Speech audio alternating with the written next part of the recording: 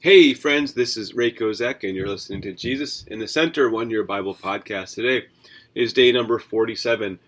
We have, did you see it? A new book, and it's probably not one of your favorites. The book of Leviticus. That's where we are. And we're going to read or reflect on chapters 1, 2, and 3. And we also have from the Gospel of Mark. We're jumping into that. Great stuff there. But you might be thinking, how am I ever going to get through the book of Leviticus? I don't know. 16 days of reading. Can you do it? I think you can. I want to back up though and kind of think of why is there a book of Leviticus in the first place? Well, it's named after Levi, the Levitical priesthood. It's how the priests would do things. And so let's think of what they would do and why they would do it and why this book is in here. Because this book is a challenge to read. It's counter world. It's a different world from where we are. And there's a whole bunch of, we might think of it's like full of laws. There's so many rules and laws. And I want to back up and think of why there is this book in the first place. So stick with me. I won't try to be too long here, but remember how we ended yesterday in the book of Exodus? It says that after they built the tabernacle, the cloud of glory filled the tabernacle. And the glory of God was there filling it. And not even Moses was able to enter the tent of meeting. Not even Moses was good enough to be in God's presence. So the whole point of Leviticus is this, that God, who is holy, dwells with his people, or desires to dwell up close and personal with all his glory with his people. The problem with that is that, we are not a good and holy people. And so God has to prepare us so that we might dwell with him, that he might dwell with us. Think of, like Neil Armstrong walking on the moon. It's pretty cool. I don't know if it happened, if it's a conspiracy, or if it actually happened, but if it did happen, as many people think it did, think of all the preparation that Neil Armstrong and all the guys there had to prepare for. They had to, think of the planning. They had to get the space shuttle, the space suits, the right amount of oxygen, the right amount of propeller stuff, the right amount of tang. Is that it? This powder orange juice to stay alive out in space. I don't know. All the things they had to do. And then Neil Armstrong takes his first steps on the moon. Think of all the things that could have gone wrong. His suit, the shuttle, everything. And sometimes in spacecraft, those things do go wrong. And we see just how horrible it is. Well, how much more preparation do we need to dwell in the presence of a holy God? That's kind of what Leviticus is about. It's about getting us a holy suit. You probably have heard the word atonement. It literally means cover our sins. So this whole book of Leviticus is God showing us how he will cover our sins. And in some of them, let me just pause here a second and think. There's kind of like three things I want to take away, and I won't go into these in detail today, but maybe as we go through. The first one is this. There are a lot of laws in Leviticus, a lot of very good laws, and they're good because God is good. But not all of these laws are relevant or applicable to us today. Just like in America, there are certain laws that are no longer on the books, or they're on the books, but they're no longer relevant. Well, same as these laws. Not all of them are for us today. The ones that are for us today are, they're simple ones. You shall love your neighbor. There's the ones about that kind of conform to what we call the Ten Commandments or the natural laws. It's like gravity. It's a given. It is the way the world works. And so some of those are like, you shall not sacrifice your children to demons. You shall not seek knowledge through sorcerers. You shall be sexually pure. These things are the moral laws that are still relevant, still applicable. And then there's a whole bunch of ceremonial laws. This is about how what ceremonies to go through so that God can safely dwell with us. Now think, this is a camp. They're traveling through like a city to go to the promised land, and there's a lot of them. And it says that God's glory is there in the camp. And so there are certain things they have to go through in order to be holy. And these are no longer relevant. These are no longer applicable. These have been fulfilled by Jesus. Jesus is the one who now makes us ceremonially pure. He gives us a space suit, a holy suit. John 15:3 says, "You are clean by the word I've spoken to you," and we can talk all about that. We also see there's a whole bunch of punishments in this book. Sometimes the people were, sent outside the camp temporarily until they would be cleansed. Sometimes they are just taken out of the community by death. And all of this is about keeping this community holy, right? Some of these reasons for capital offense would be certain sexual sins or child sacrifice, worshiping demons, even blasphemy, using God's name and cursing it. So that's my point, is this, that there are a lot of really good laws, and Leviticus is full of really good laws, but not all of them are for us today. Like there's ones like, you shall not get a tattoo. Well, that is not applicable today. Whether or not it's wise or not, that's up for you to decide. But those kind of laws are not for us today. Second thing is that the main point of Leviticus is not the law, capital L, but the gospel, capital G. The very center of what we call the Pentateuch, the 5 books of Moses, Genesis, Exodus, Leviticus, Numbers, Deuteronomy, those 5 books, Leviticus is in the middle. And then think, what is in the middle of Leviticus? It's chapter 16, and that is the Day of Atonement. That's where we get the scapegoat whose sins, well, there's 2 of them. One covers our sins, and one it carries our sins away in the wilderness. And that is gospel. That is good news. And that is a sign, a prefigure, a leading up to Jesus, whose blood covers our sin and also carries away our sin. Behold the Lamb of God who takes away the sin of the world.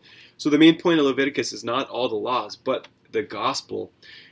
And some of this gospel looks like sacrifices. And it seems like it's what the people have to do. And there's a lot of different ones. We'll talk about them down the road.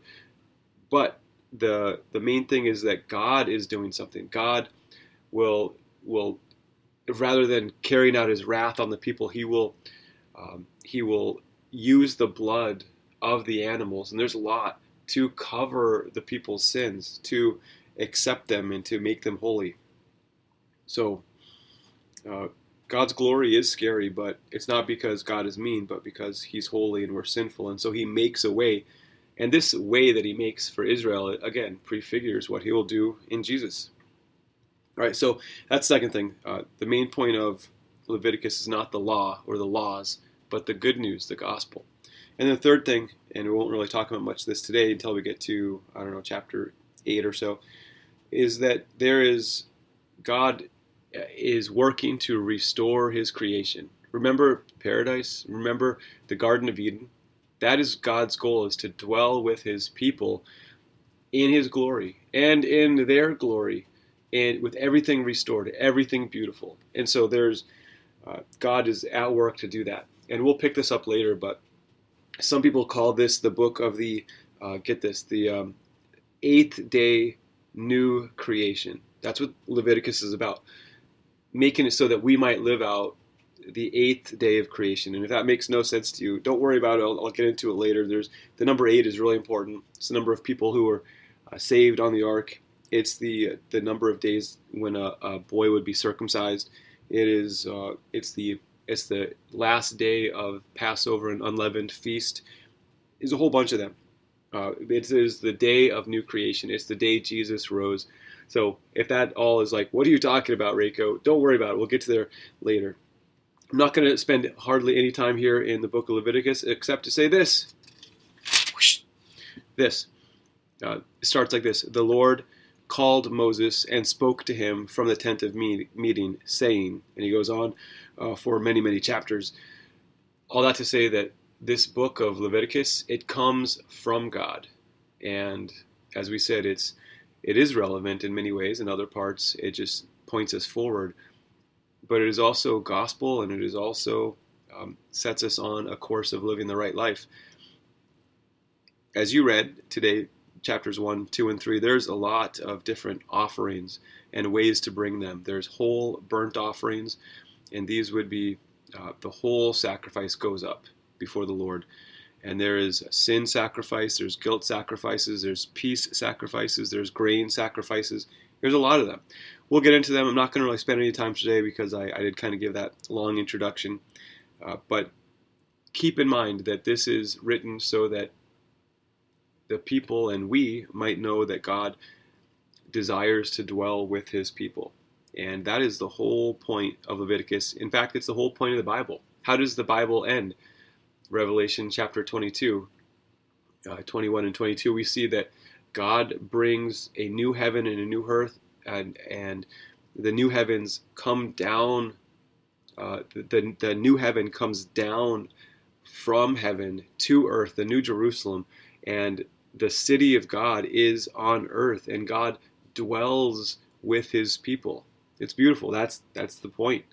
And Leviticus is one step of the way that points us to Jesus, the one who will do all this for us. All right, so let us jump over to the Gospel of the Gospel of Mark. Here we are in the end of chapter 1. We saw yesterday that Jesus is the Christ, the Son of God. We know it as readers. Here we see yesterday an unclean spirit knows it. The Holy Spirit knows it because the Holy Spirit, when Jesus was baptized, ripped the heavens and came down. The Father, the voice from heaven, knows it. John the Baptist in many ways knows it because Jesus is the mighty one. He's not even worthy to unlassen his sandals. There are many who know it, but most of the people don't yet know it. Some of the people yesterday said, "What is this? A new teaching with authority. Who is this guy? How can he do this? How can he command even unclean spirits?" So this gospel is about the process of people figuring out who Jesus is. Who is this man? Well, we pick up today, and Jesus heals many people. I love how he heals Simon's mother-in-law who lives in his house, and they bring people to heal him. This is something that Muhammad and Buddha and Zoroastro, whatever his name is, this is unusual. All this to say, Jesus not only teaches, he has power to do things that others cannot do, which should be a good sign for us. I love also the part, did you catch this? The word immediately. I think it shows up 43 times in the Gospel of Mark. Immediately Jesus did this. Immediately Jesus does that. And so you think that all in the busyness that Jesus is just a busy man from one thing to the next, to the next, to the next. And in some ways that's how Mark portrays him. Jesus is a man of action, but part of his action is getting by himself and praying.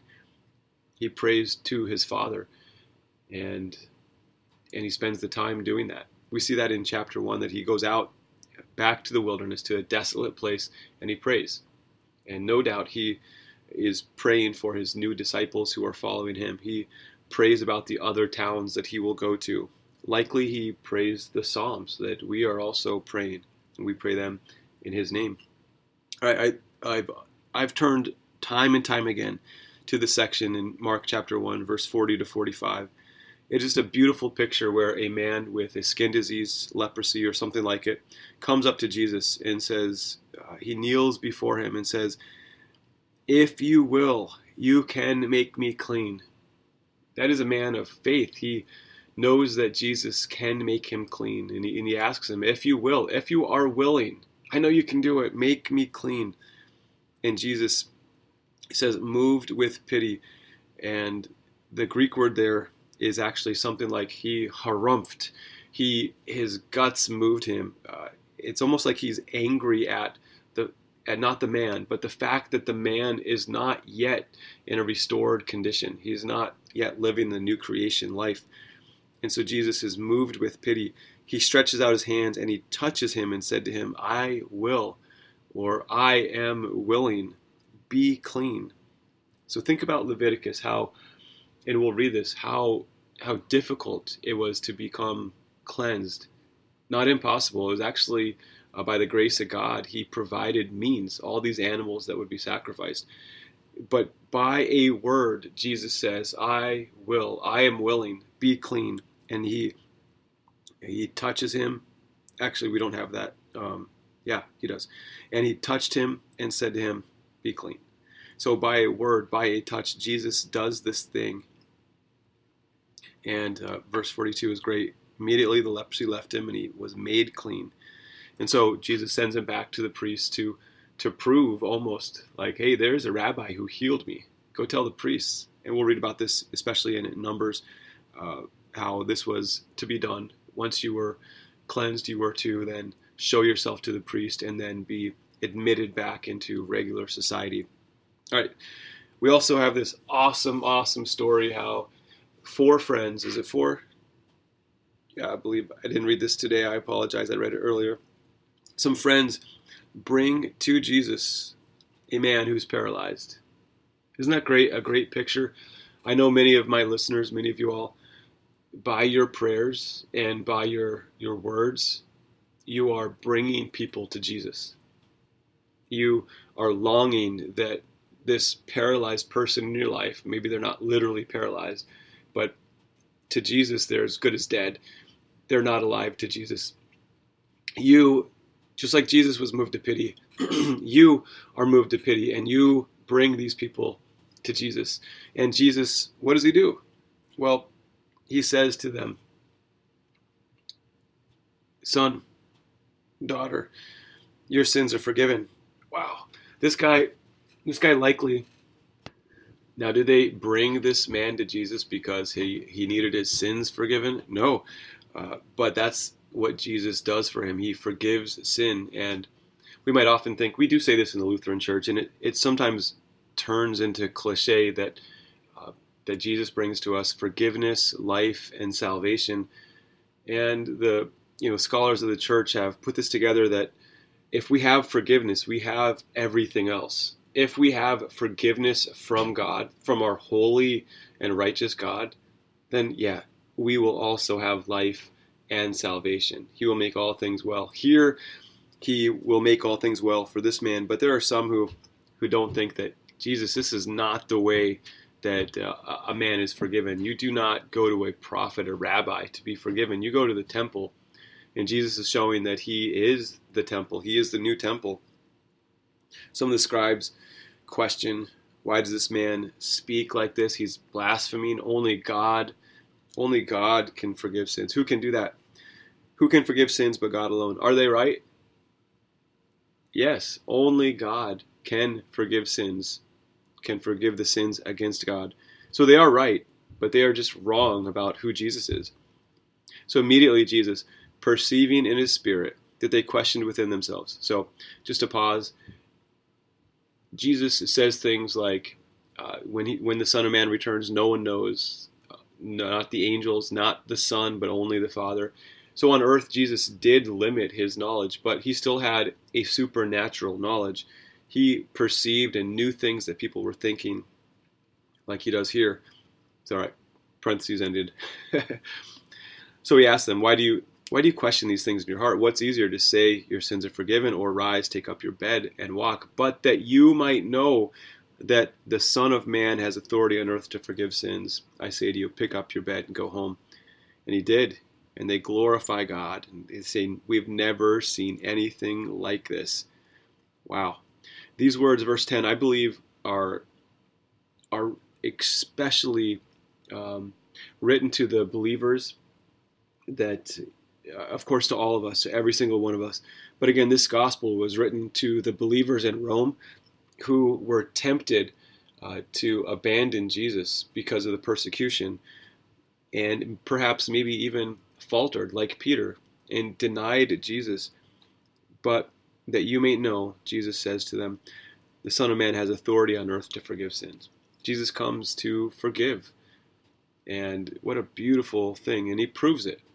He proves it here by raising this man from a life of being paralyzed. And just as he will prove by his resurrection from the dead. All right. Well, we're going to stop there and rejoice that God comes to forgive and then with that give us life and salvation. All right, go in peace. Serve the Lord. Thanks be to God.